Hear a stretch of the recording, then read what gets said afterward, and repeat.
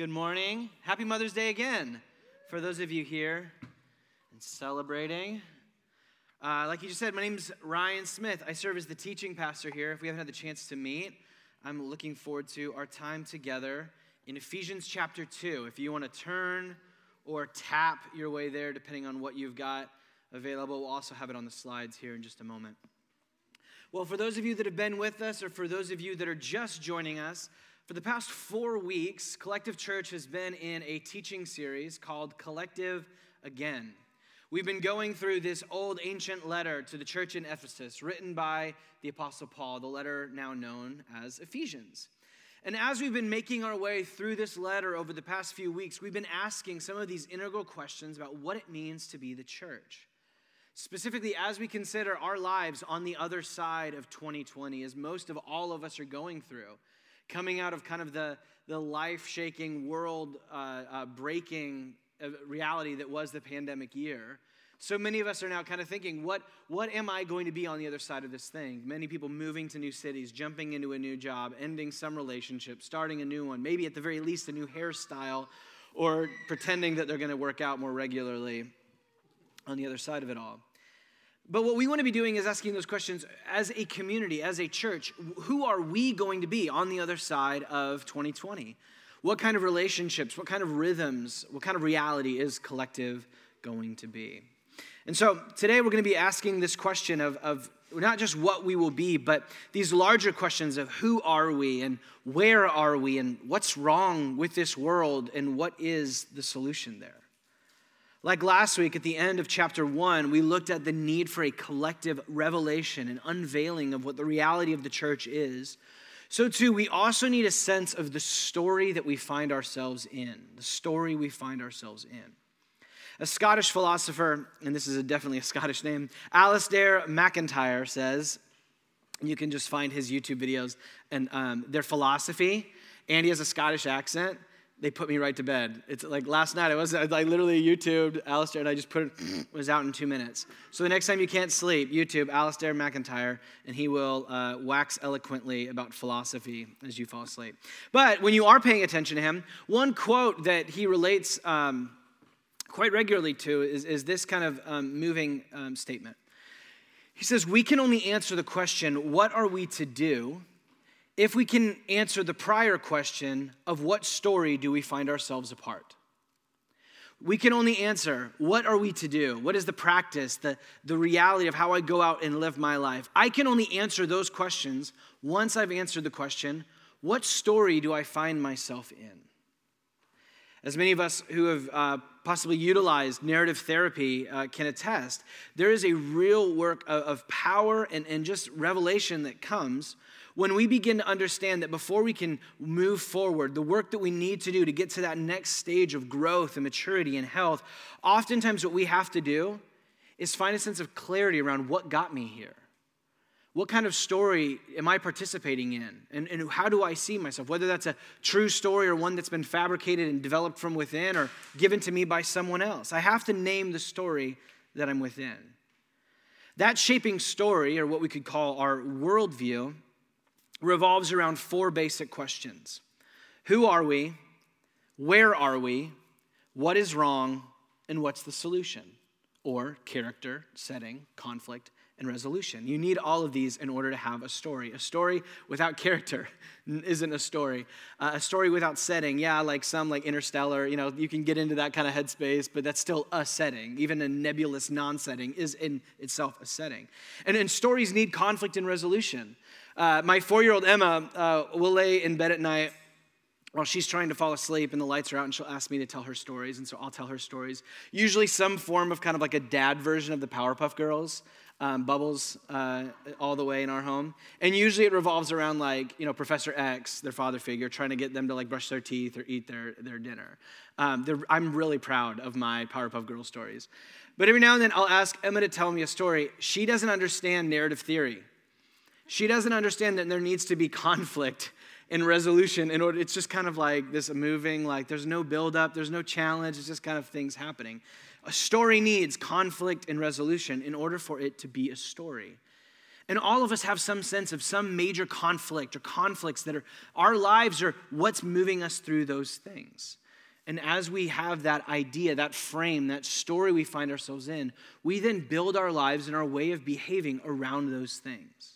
It's a little bit philosophical, but there's a story that all of us see ourselves with living into, one that we need a name. There may be a benefit in your discipleship groups or even just you in a journal this week, writing out, what is the story that I see myself living in? Who am I?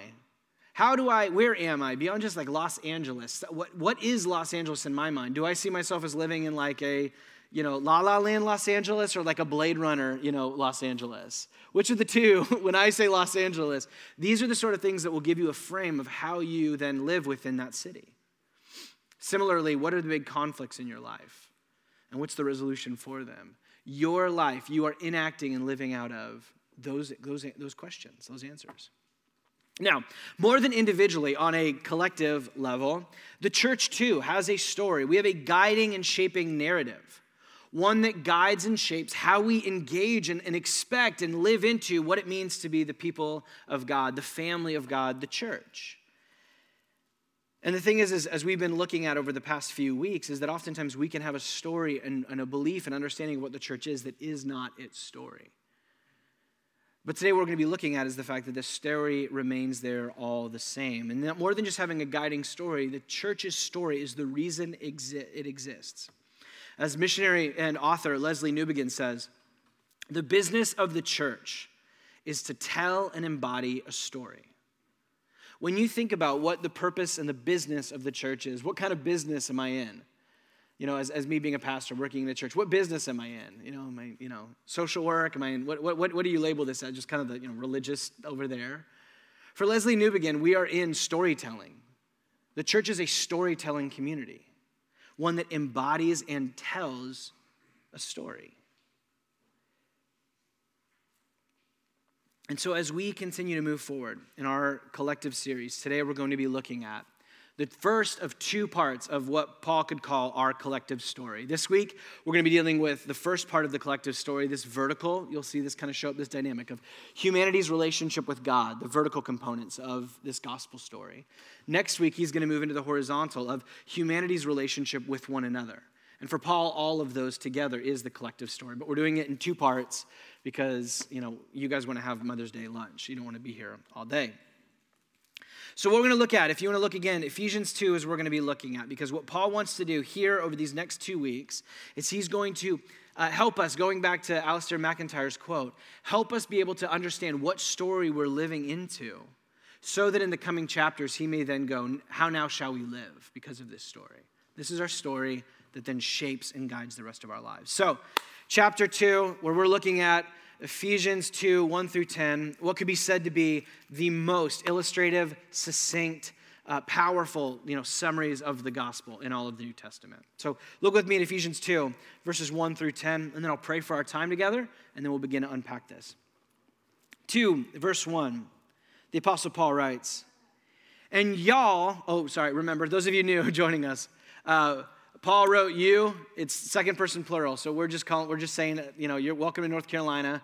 We're saying y'all, so we can get a sense of Paul's collective language that he's using here. He's not writing this to individuals, but to a plural community, a y'alls, or yous guys if you're all East Coast. But Paul writes, and y'all were dead in the trespasses and sin, and once walked, following the course of this world, following the prince of the power of the air, the spirit that is now at work in the sons of disobedience, among whom we all once lived in the passions of our flesh, carrying out the desires of the body and the mind.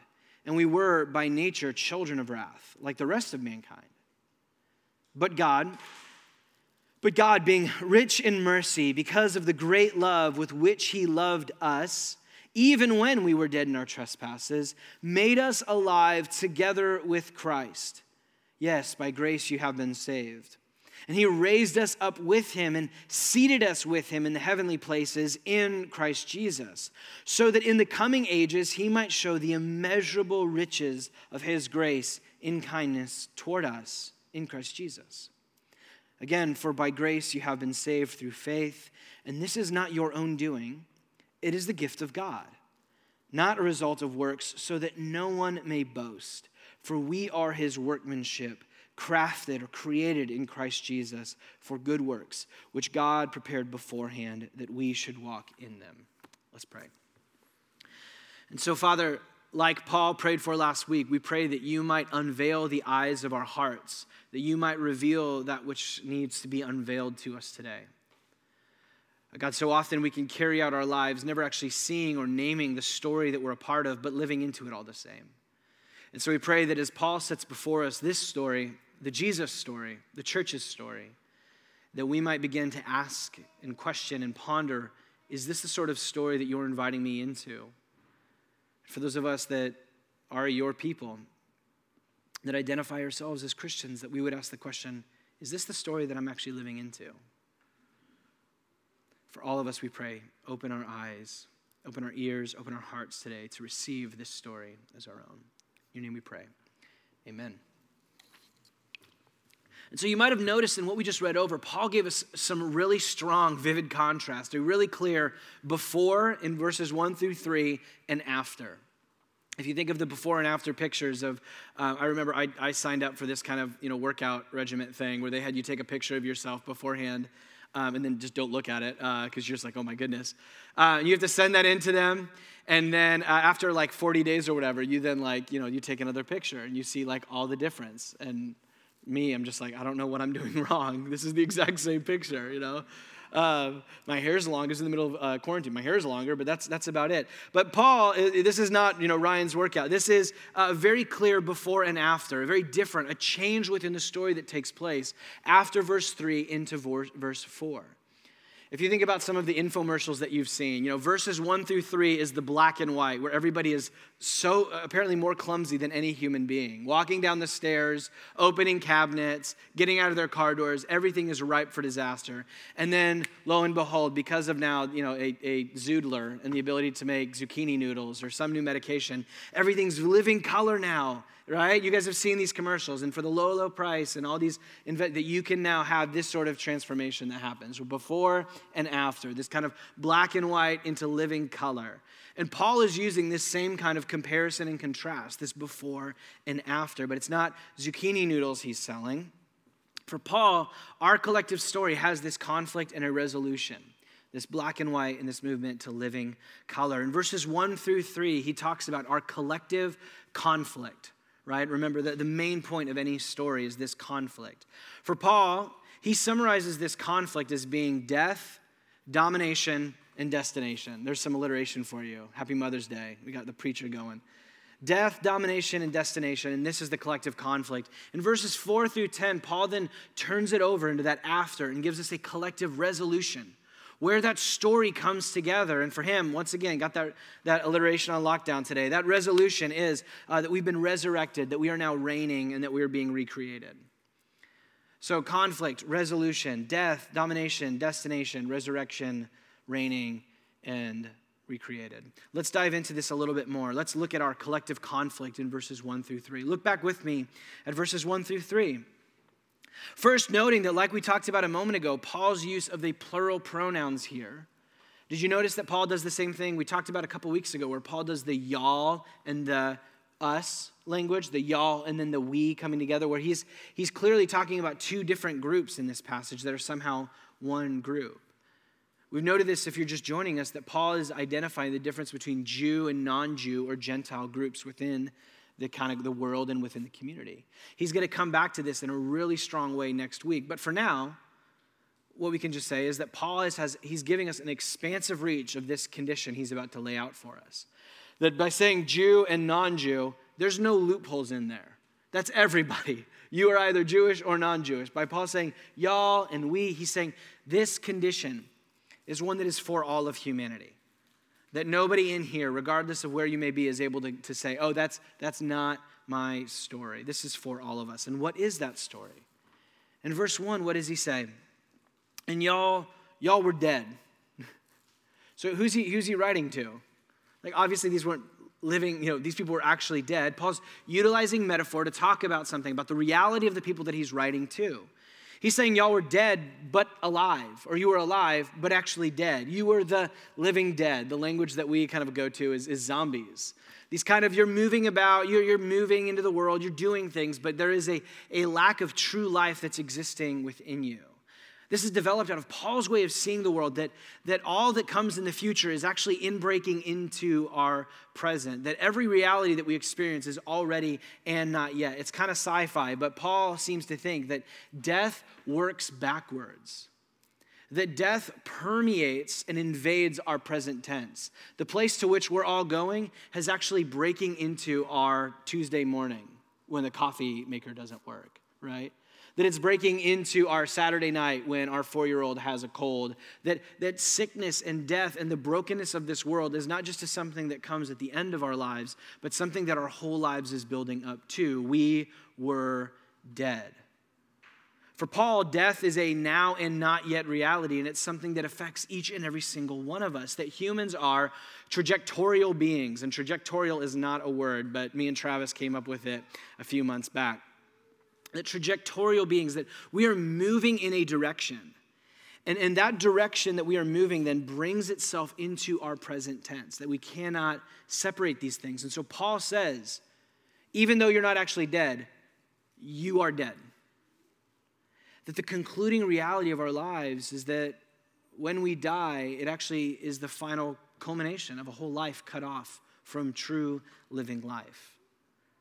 For Paul, the signs of death is what he calls transgressions and sins, or trespasses and sins in verse 1. Simply put, the signs of death in this world are humanity's failure to love God with all that we are and love our neighbor as ourselves.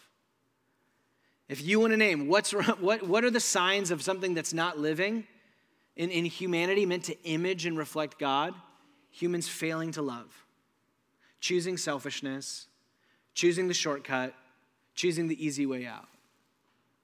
This is, for Paul, transgressions and sins. And every single sin in the law or whatever in the Bible, Jesus says, can be summarized as loving God with all that you are and loving your neighbor as yourself. So we find ourselves, this is the setting of the story. This is who we are in the story that the church is telling, is that there is a past tense reality and a present tense for many of us. Of being dead even though we're alive. And the signs of that death, the fruit growing from that death is a failure to love, a fruitlessness in love.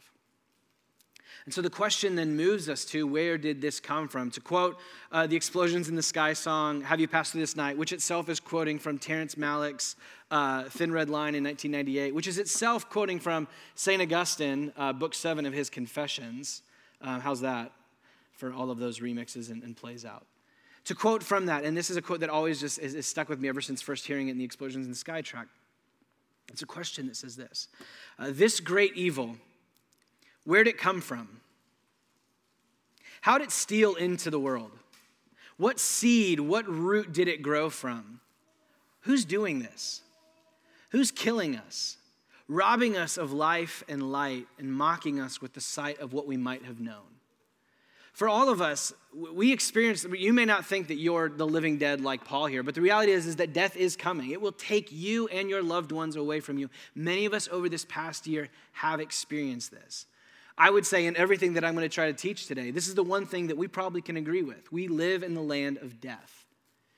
And that more than just something that we're going to, it's something that is inbreaking into our lives. And we experience in these little deaths throughout our lives. And so the question of Augustine, of Terrence Malick, of Explosions in the Sky is, where did it come from? This is the question that regardless of whether or not you identify as a Christian, you need to be able to answer in some way. Where did this death thing come from? The chaos and disorder that we find ourselves in. For the Christian story, it comes from 3 sources of this great evil in verses 2 and 3. Paul says that this evil, this deathness that is rooting itself within our world is grounded in 3 followings is the language he uses, but that doesn't fully encapsulate what Paul's going for. The language of following is bondage. Think of someone that's in chains being led away, following after the person they're bound to. This is language of bondage, of even addiction, or of domination, to use that language. There are these 3 sources that are are bringing and dragging our world further and further into death. And the root of these three things is that sin and trespasses. Those three things of where we are and what's wrong with this story, the conflict. The first, Paul says, is the reason that we are dead in our trespasses and our sins is why? Because we once walked following the course of this world. The first thing is the course of this world. Now, whatever you think about the course of the world, the language that Paul's getting at is the pattern, the course, the direction, the pattern, the structure of the world, the systems of this world, if I may be so bold, that we live within a world that is wired and dominated by disorder and chaos and injustice and death. What many of us may point to and call systemic injustices or systemic evil of racism or sexism, of nationalism, of consumerism or capitalism, or systemic poverty, or even the sexual revolution, which in our generation and coming, we tend to think of that as a good thing. The reality is that we're already beginning to see that maybe that wasn't the best course of action within the American story. A sexual revolution that led to countless men and women without fathers and mothers throughout most of their life. And in fact, I found about this week. Post-sexual revolution, we invented 25 STDs, post-sexual revolution. CDC was founded, we had 2. Sexual revolution, we now have 27. 25 new ways of destroying our bodies. And this whole system that we've now been raised within, post-sexual revolution, that this is the system, the structure, the course of this world, that we tend to think of these things as a good thing. But in Paul's perspective, what he's getting at here, what we would call systemic, Paul would say this is the course of this world. That humanity is enslaved and dominated by a course, a pattern, systems and structures which result in humanity's and this world's further destruction and decay and disorder and death. Paul says that death is not just something that we arrive at, it is something that the world is hell-bent on dragging us into. But where did this come from? Why are we enslaved to the course of this world? Because we are enslaved in verse 2. Paul says, following the language once again, the prince of the power of the air, the spirit that is now at work among the sons of disobedience. For Paul, there is a added layer of what's going on within the darkness and the brokenness of this world. Happy Mother's Day. That there is a power at work within this world that is manipulating and working through the vulnerabilities and the brokenness of humanity and our structures and our systems to further drag things into hell, that is hell-bent on raising hell. Within the biblical worldview, there is a power beyond just humanity's power of warping our ideologies and our mindsets and our cultural prejudices. There is a power that is outside of our control. And our enslavement to the world and now to these, what we could call the powers or the devil, Satan, whatever language you want to have there, is that this is the thing. This is why humanity is trapped. It's not as simple and as easy as systems and structures, but it's not just as easy as saying, oh, there's demons at work. That there is this mess that we find ourselves in with a world that is far more tangled and messy and broken than we could ever wiggle ourselves out of. But this does not mean that we are purely victims in this story. For Paul, we are also willing perpetrators in our death walk. Where in verse 3, he says that we were following and living after, carrying out the desires of the body and the mind, that we were living in the passions of our flesh.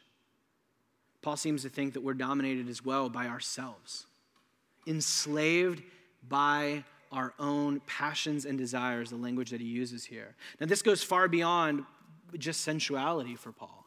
For Paul, desires and passions is far larger than just sensuality. It's what we want, what we crave, the things that we're moving after in our lives. Paul says that we are wrapped up and enslaved to these things, what we could simply call authenticity. The word authenticity, which has become something of a virtue in our culture, when you look at the original language behind where we get authenticity, this word, in the Latin, it's a compound word. Aut, meaning self, and hentes, which links to this language, this idea of mastery, of lordship, of domination, of crafting, of a workman. This language of authenticity is simply, I am the clay and I am the potter. And Paul seems to think that any human being who gets into that mindset, that way of pursuing their lives, the pursuit for authenticity, the pursuit of bringing out living into my passions and my desires and who I see myself as, Paul doesn't see that as a good thing. Paul sees that as one of the reasons that you are enslaved and you are exhausted and you are awake at night is because you find yourself running after, you are on a treadmill of authenticity. Always calling you further up and further in, but never rewarding, never giving anything back. And so this self-crafting, this self-workmanship, what we've called in the past couple of weeks about radical individualism is that we are enslaved to ourselves. And as we do, chasing after our desires, is we are playing right into the hands of the systems and structures of this world and to the prince of the spiritual powers as well. That they are more than happy to keep us on the treadmill by giving us just enough of what we think we want to keep us on the treadmill. And so Paul then says that because of our collective death, because of this three-part collective domination, that we have a collective destination in verse 3, where he says that we were by nature children of wrath. The result of our collective enslavement, Paul says, is that we are the children by wrath. This idiom that we were by nature destined for wrath. Paul, once again, do you hear the trajectorial language of what Paul's getting at? The direction of where our lives are headed and going.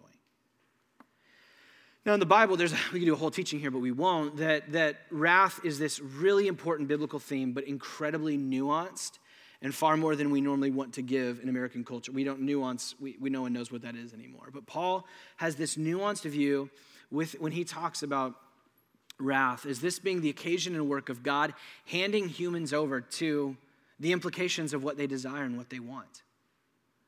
That after a life of saying, that's what I want, passions and desires, that's what I want, that's what I want, the authenticity, the systems and structures. I love consumerism, nationalism, race, whatever it is, that God will give people over to that and allow them to follow out the full implications, which ultimately leads to wrath, or pointing back to verse 1, synonymous with death. Paul here summarizes what we saw in the first 4 pages of the Bible is humanity has been made to image and reflect God into the world. But as we turn that on ourselves, and we reflect ourselves and our desires, we cut ourselves off from the source of life and we turn to death. So, like I said, happy Mother's Day. This is Paul's whole understanding of the conflict, the reality of the world that we live in. And so as hard as it is, I think Paul's trying to get us to just ask that question like we started with a moment ago. What's the story that I see myself living within? As I ask questions about what's wrong with the world or what's wrong within me or what's broken here, does my language sound anything like this? Am I more prone to one of these or the other, to looking purely to the individual self or purely to systems and structures or purely to the spiritual? Or trespasses and sins, no thank you. Maybe death is just, the great reset. What is the story we find ourselves in? Any resolution to this conflict is going to have to address, it's going to have to resolve and even reverse this whole thing. These, what we could call devil-inspired patterns of our world in our own hearts. But there's good news. In verses 4 through 5, Paul enters into and gives us the turning point of the story. That all of this was now past tense because of, but now, he says, but God being rich in mercy, because of his great love, even while we were dead. He goes on to say that by grace we have been saved. We're going to come back to what it is that we've been saved to and for. But just a moment, what does it mean that all of this was brought about by God's deep love, his compassion, his love, and his grace, and his mercy? It's worth just noting, this is the Mother's Day nugget to put in here, is the Hebrew that Paul grew up in and is kind of writing out of that story within, is when God identifies himself as being compassionate. The Hebrew word for compassion is actually rooted in the same Hebrew word that we would use for womb. To say that someone is compassionate is to say they're womb-like, they're motherly. And so God, in identifying himself as being gracious and being compassionate specifically. For those of you, we have a handful of COVID moms that currently are like, their bodies are like raising up these little humans that are going to be running around and terrorizing all of us within a few months. And this is this level of when we think of compassion, that God identifies himself as this safety, this nourishing, this life-giving source. And so Paul is saying that all of this work has been motivated out of that sort of behavior. Paul clarifies this merciful and loving grace in verse 8. When he says, for this to be by grace, that it's not your own doing. It is a gift of God. This language of what God is doing within this world is a gift to you and me. It is something that has not been kicked up or brought up about what we can do or what we can earn or what we can establish. That is a gift given by God to establish this new relationship of partnership and reciprocity, of blessings that return on one another. This points back to a few weeks ago. The whole point of this grace not being by works is the reality that we had no works to give. Remember the past tense, the black and white, the before, is Paul's language was that you and I were dead. There's no aid in the whole process of someone that is dead. You're not, drowning and you're kicking and, you get the grace life preserver. The story that Paul is telling is you are a corpse rotting at the bottom of the sea. And God in his grace picks you and drags you up and breathes new life into you. You played no part in this new life that's been breathed into you. As one author put it 500 years ago, the love of God does not find but creates what is pleasing to him. That grace is not more than just simply a gift. It is a gift that is a power at work within humans. The one practical note that Paul makes on grace is specifically so that no one may boast. This immediately points to where we're going to be going next week, where we've got a whole group of people that are dividing over their works within the church. But for Paul today, he's saying that this grace gift that we've been given, this thing that we did not deserve and yet has been given to us by God, means that we now have been saved. There is a before and an after. But this saved is not simply that you and I have been returned back to neutral, to the even keel ground, but a new territory, a new thing, an actual reversal of all of those previous problems. In verse 5, Paul says that though we were dead, we have been made alive together with Christ. The before and after. You were dead, but now you are alive. And Paul says that we have been raised from the dead. He's using resurrection language. He's talking about Jesus' own resurrection. But notice that he doesn't say that you will be raised from the dead. Present tense, you have been resurrected. Once again, Paul's whole way of thinking, the trajectorial being, all the kind of weird sci-fi stuff, Paul sees the resurrection that is coming for those who are in Christ. That resurrection means not just resurrection then, but resurrection now. The work of God within this world is less about you going to heaven when you die and more about heaven and God's presence and life invading earth now as you live. That's what Paul's getting at here. The resurrection language is not about somewhere that you're going to go later. It's about what's happening right here in your midst. This is the story that we're being caught up within, that resurrection works backwards. The future is permeating and invading our present. And because of that, then shapes our present. So God has reversed our death into life, but more than that, he's also reversed our enslavement and our domination. In verse 6, he says that we have been raised up and seated with Christ. Last week, Jesus was raised up to sit at the right hand of the Father. Paul is continuing in this line of thought, where now he says not only does Jesus sit and reign from heaven, but he says that you and I, that we also collectively reign with him. That is where we are right now in Paul's mind. We are with him in the heavenly places, that his reign is our reign as well. Maybe this was new to me over the years of getting to come around Ephesians, that not only am I future resurrection and not only going to heaven, that I am presently in a posture and a place of seating with Jesus, reigning in a ruling posture. That this is Paul's understanding of what it means to be a Christian. It's having a rule and dominion. To be seated at God's right hand is about being given the role of having true power in this world. The sort of power through which the world can be ruled and by the will of God being enacted. This authority that belongs to Jesus now is a gift to you and me. So again, like we talked about last week, this doesn't mean that Christians ought to be running the world as such, but what it means rather is that the real running of this world is happening in the day-to-day lives of Jesus' people as they're giving themselves in love to one another and to the needs of those in their community. And so Paul uses all of this rule language specifically as a reversal from what? Our enslavement. We went from being dominated by the course of this world, the prince of the power of the air, dominated and enslaved to even ourselves, to now in Christ, we are now raised and seated. We are now the ones in charge in Paul's mind. We have a reversal from underneath that oppressive rule to now being in the seated place of ruling and enacting a reign over them. And so he's going to get to later on in the book in chapter 7, we are tasked with pushing back on the spiritual, systemic, and individual brokenness and evil within this world. And the way that we do that is by looking like Jesus in Paul's mind. And so this doesn't mean that we have conflict lives where we're walking around and we walk in the room and demons are fleeing and we're perfect and like systemic injustice just doesn't happen anywhere around us. But what Paul is saying is that our task, our vocation, our place where you and I are seated within his understanding is in a place where we have a trajectory of victory over these things, and we are to be living into that already and in our present now. The whole point of why that reign was given to us is what he says in verse 7, to prove or to show now in the future, in the ages to come, and now, how great God's grace and goodness are. When Christians show the world God's grace and goodness, we do this as we enact our collective reign over systemic, spiritual, and individual death. This is Paul's whole mindset. All of the resurrection language of Easter a couple weeks ago, does Paul absolutely have hope for future resurrection? Absolutely. But Paul is reminding a church that is sitting on their hands and just bickering with one another. That's what's going on within the church of Ephesus. You guys have a monumental task and story that you find yourselves in. You are not waiting for the story to start. You are already in it.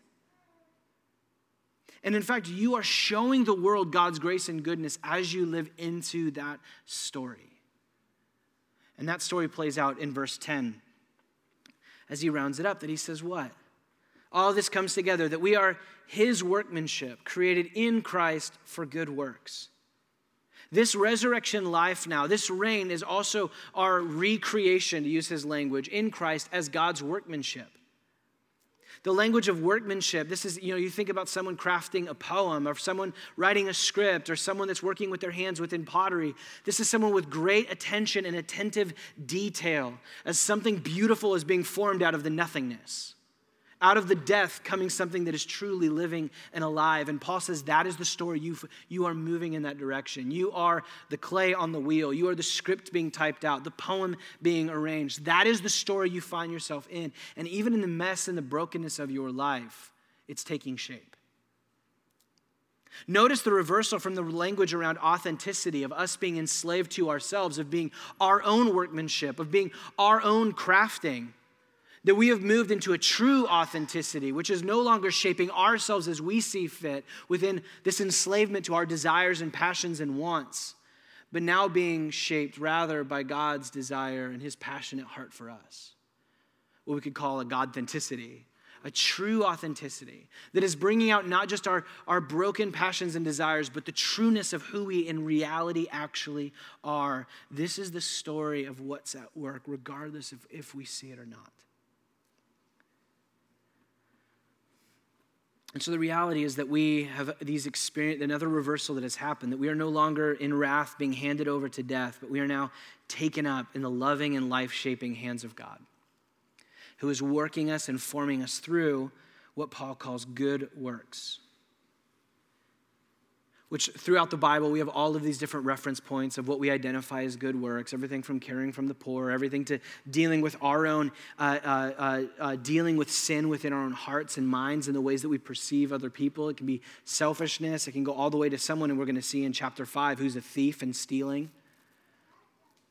But then it also can deal with issues of good works having to deal with dealing with demonic and spiritual evil, and also dealing with systemic brokenness in the world. Good works is this wide encapsulation that we could simply summarize as works which are born out of a love for God with all that we are and loving our neighbor as ourselves. Paul says that those things flowing out of us are God's grace at work within us. That everything good that we are becoming and doing are the outflowing of God's gift, his power at work within us. And so here as we kind of close out, do you see what Paul has in the before and after? Not just giving two pictures of a story, but actually a complete reversal of where we were and where we now are. Where we were dead, we are now alive. Where were we being dominated by the world and by the powers and by spiritual evil and even by our own desires and wants, we now reign and rule. Where we were destined for wrath, we are now destined for recreation, and those things are at work within us now. As he said in verse 1, that we were walking in our trespasses and sin. We were walking in death. In verse 10, he says now that we have good works given that we may walk in them. The before and after story, our story are two walkings, two journeys, two destinations, two ways of being that Paul says have been completely reversed through the grace of God in Christ. And so this is our collective story. This is where we find the answer to who we were and who we are. That yes, that we have a ready acknowledgement of us being dead in our trespasses and sins, but now who we are is all because of grace. And so my identity is no basis for boasting or looking down at anyone, regardless of whether or not they are in or outside of the faith. Because I'm here because of grace.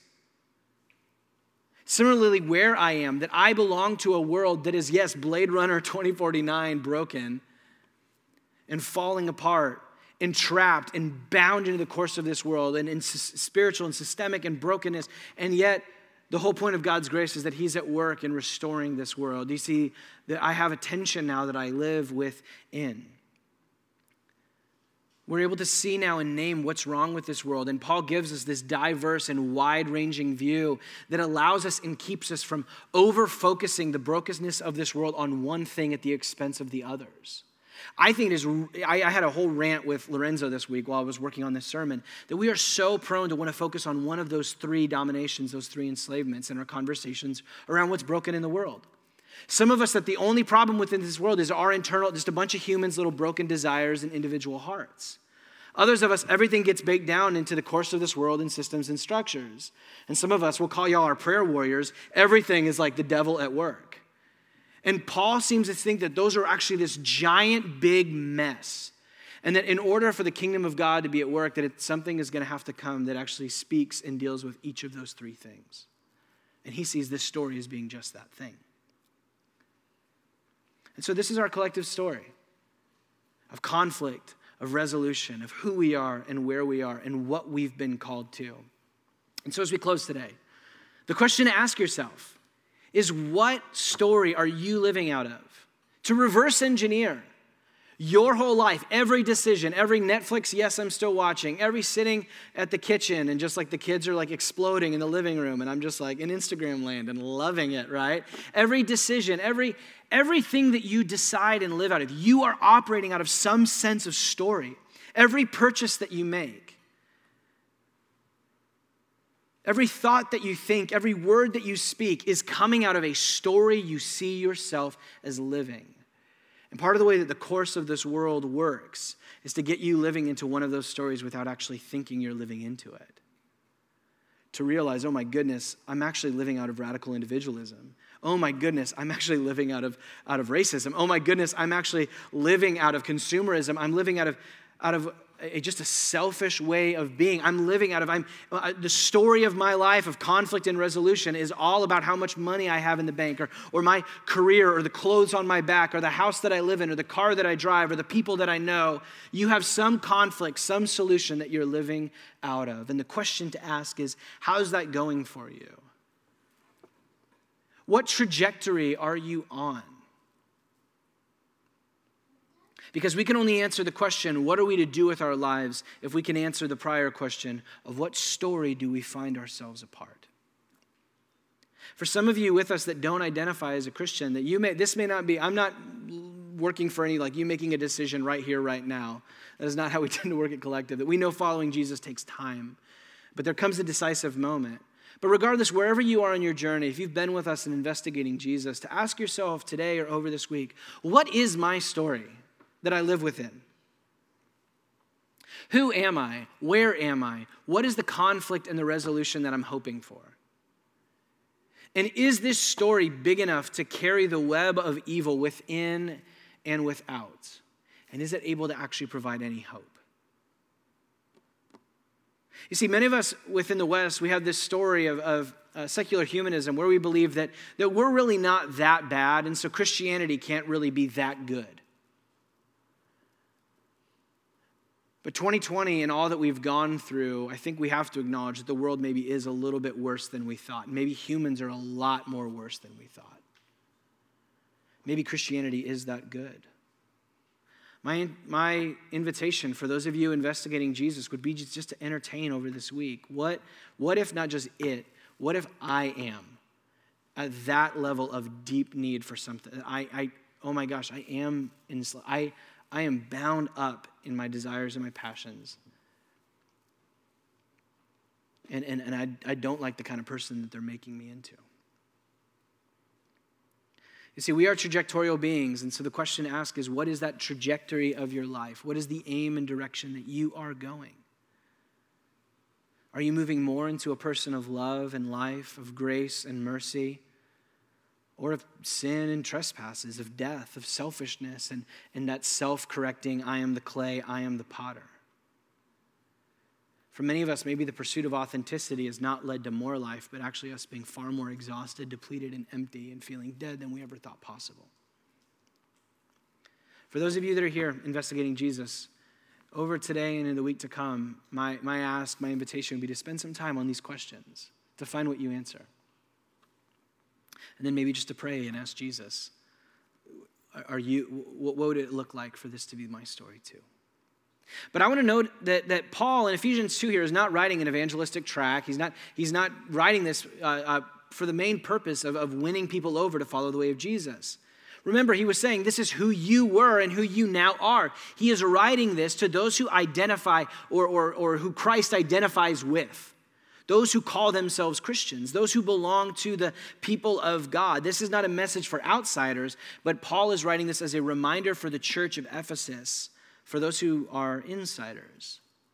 He's asking Christians, is this your story? Is this your way of seeing the world? This your way that you're building out of the life that you live? The question for us to ask, for those of us here that are part of Collective, that are Christians, what story am I living out of? When I ask those questions of character and setting, of conflict and resolution in my life, do they look anything like what Paul has just set forward?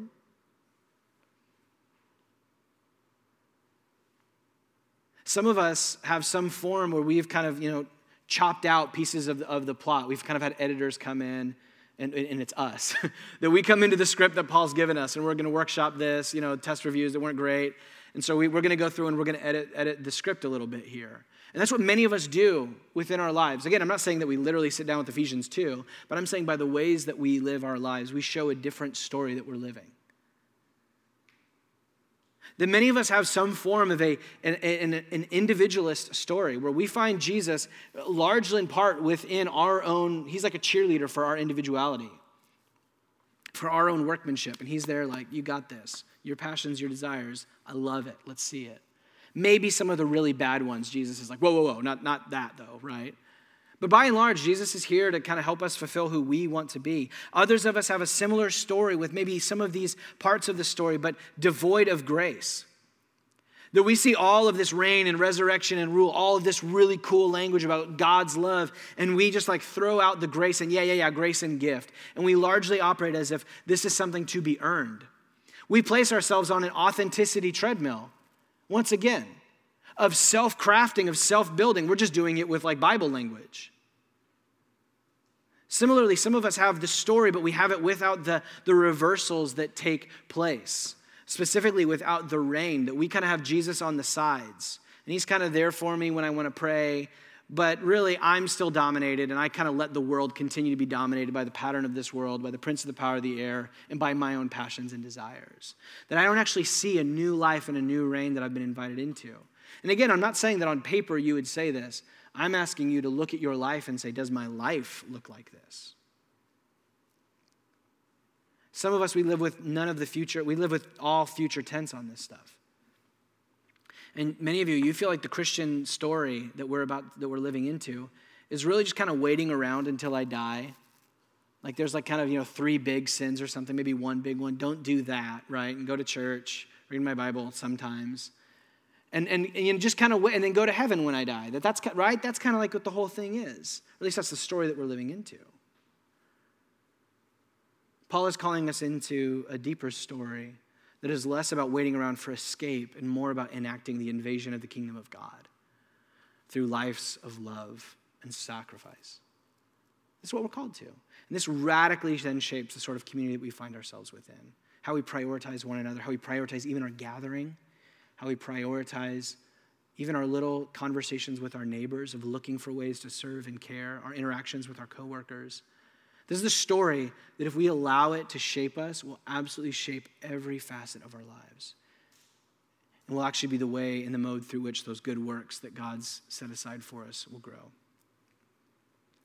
And so Paul has brought us together to see that the essential part of our task as a church is to embody and tell this story as clearly as possible, and to allow it to subvert the other ways out there in the world of telling this story or some other story. This is what we've been invited into. This is the collective story that we have, a complete reversal of who we are, where we're headed, and what's up in this world. And the question before us is this the story that I find myself in? Let's pray.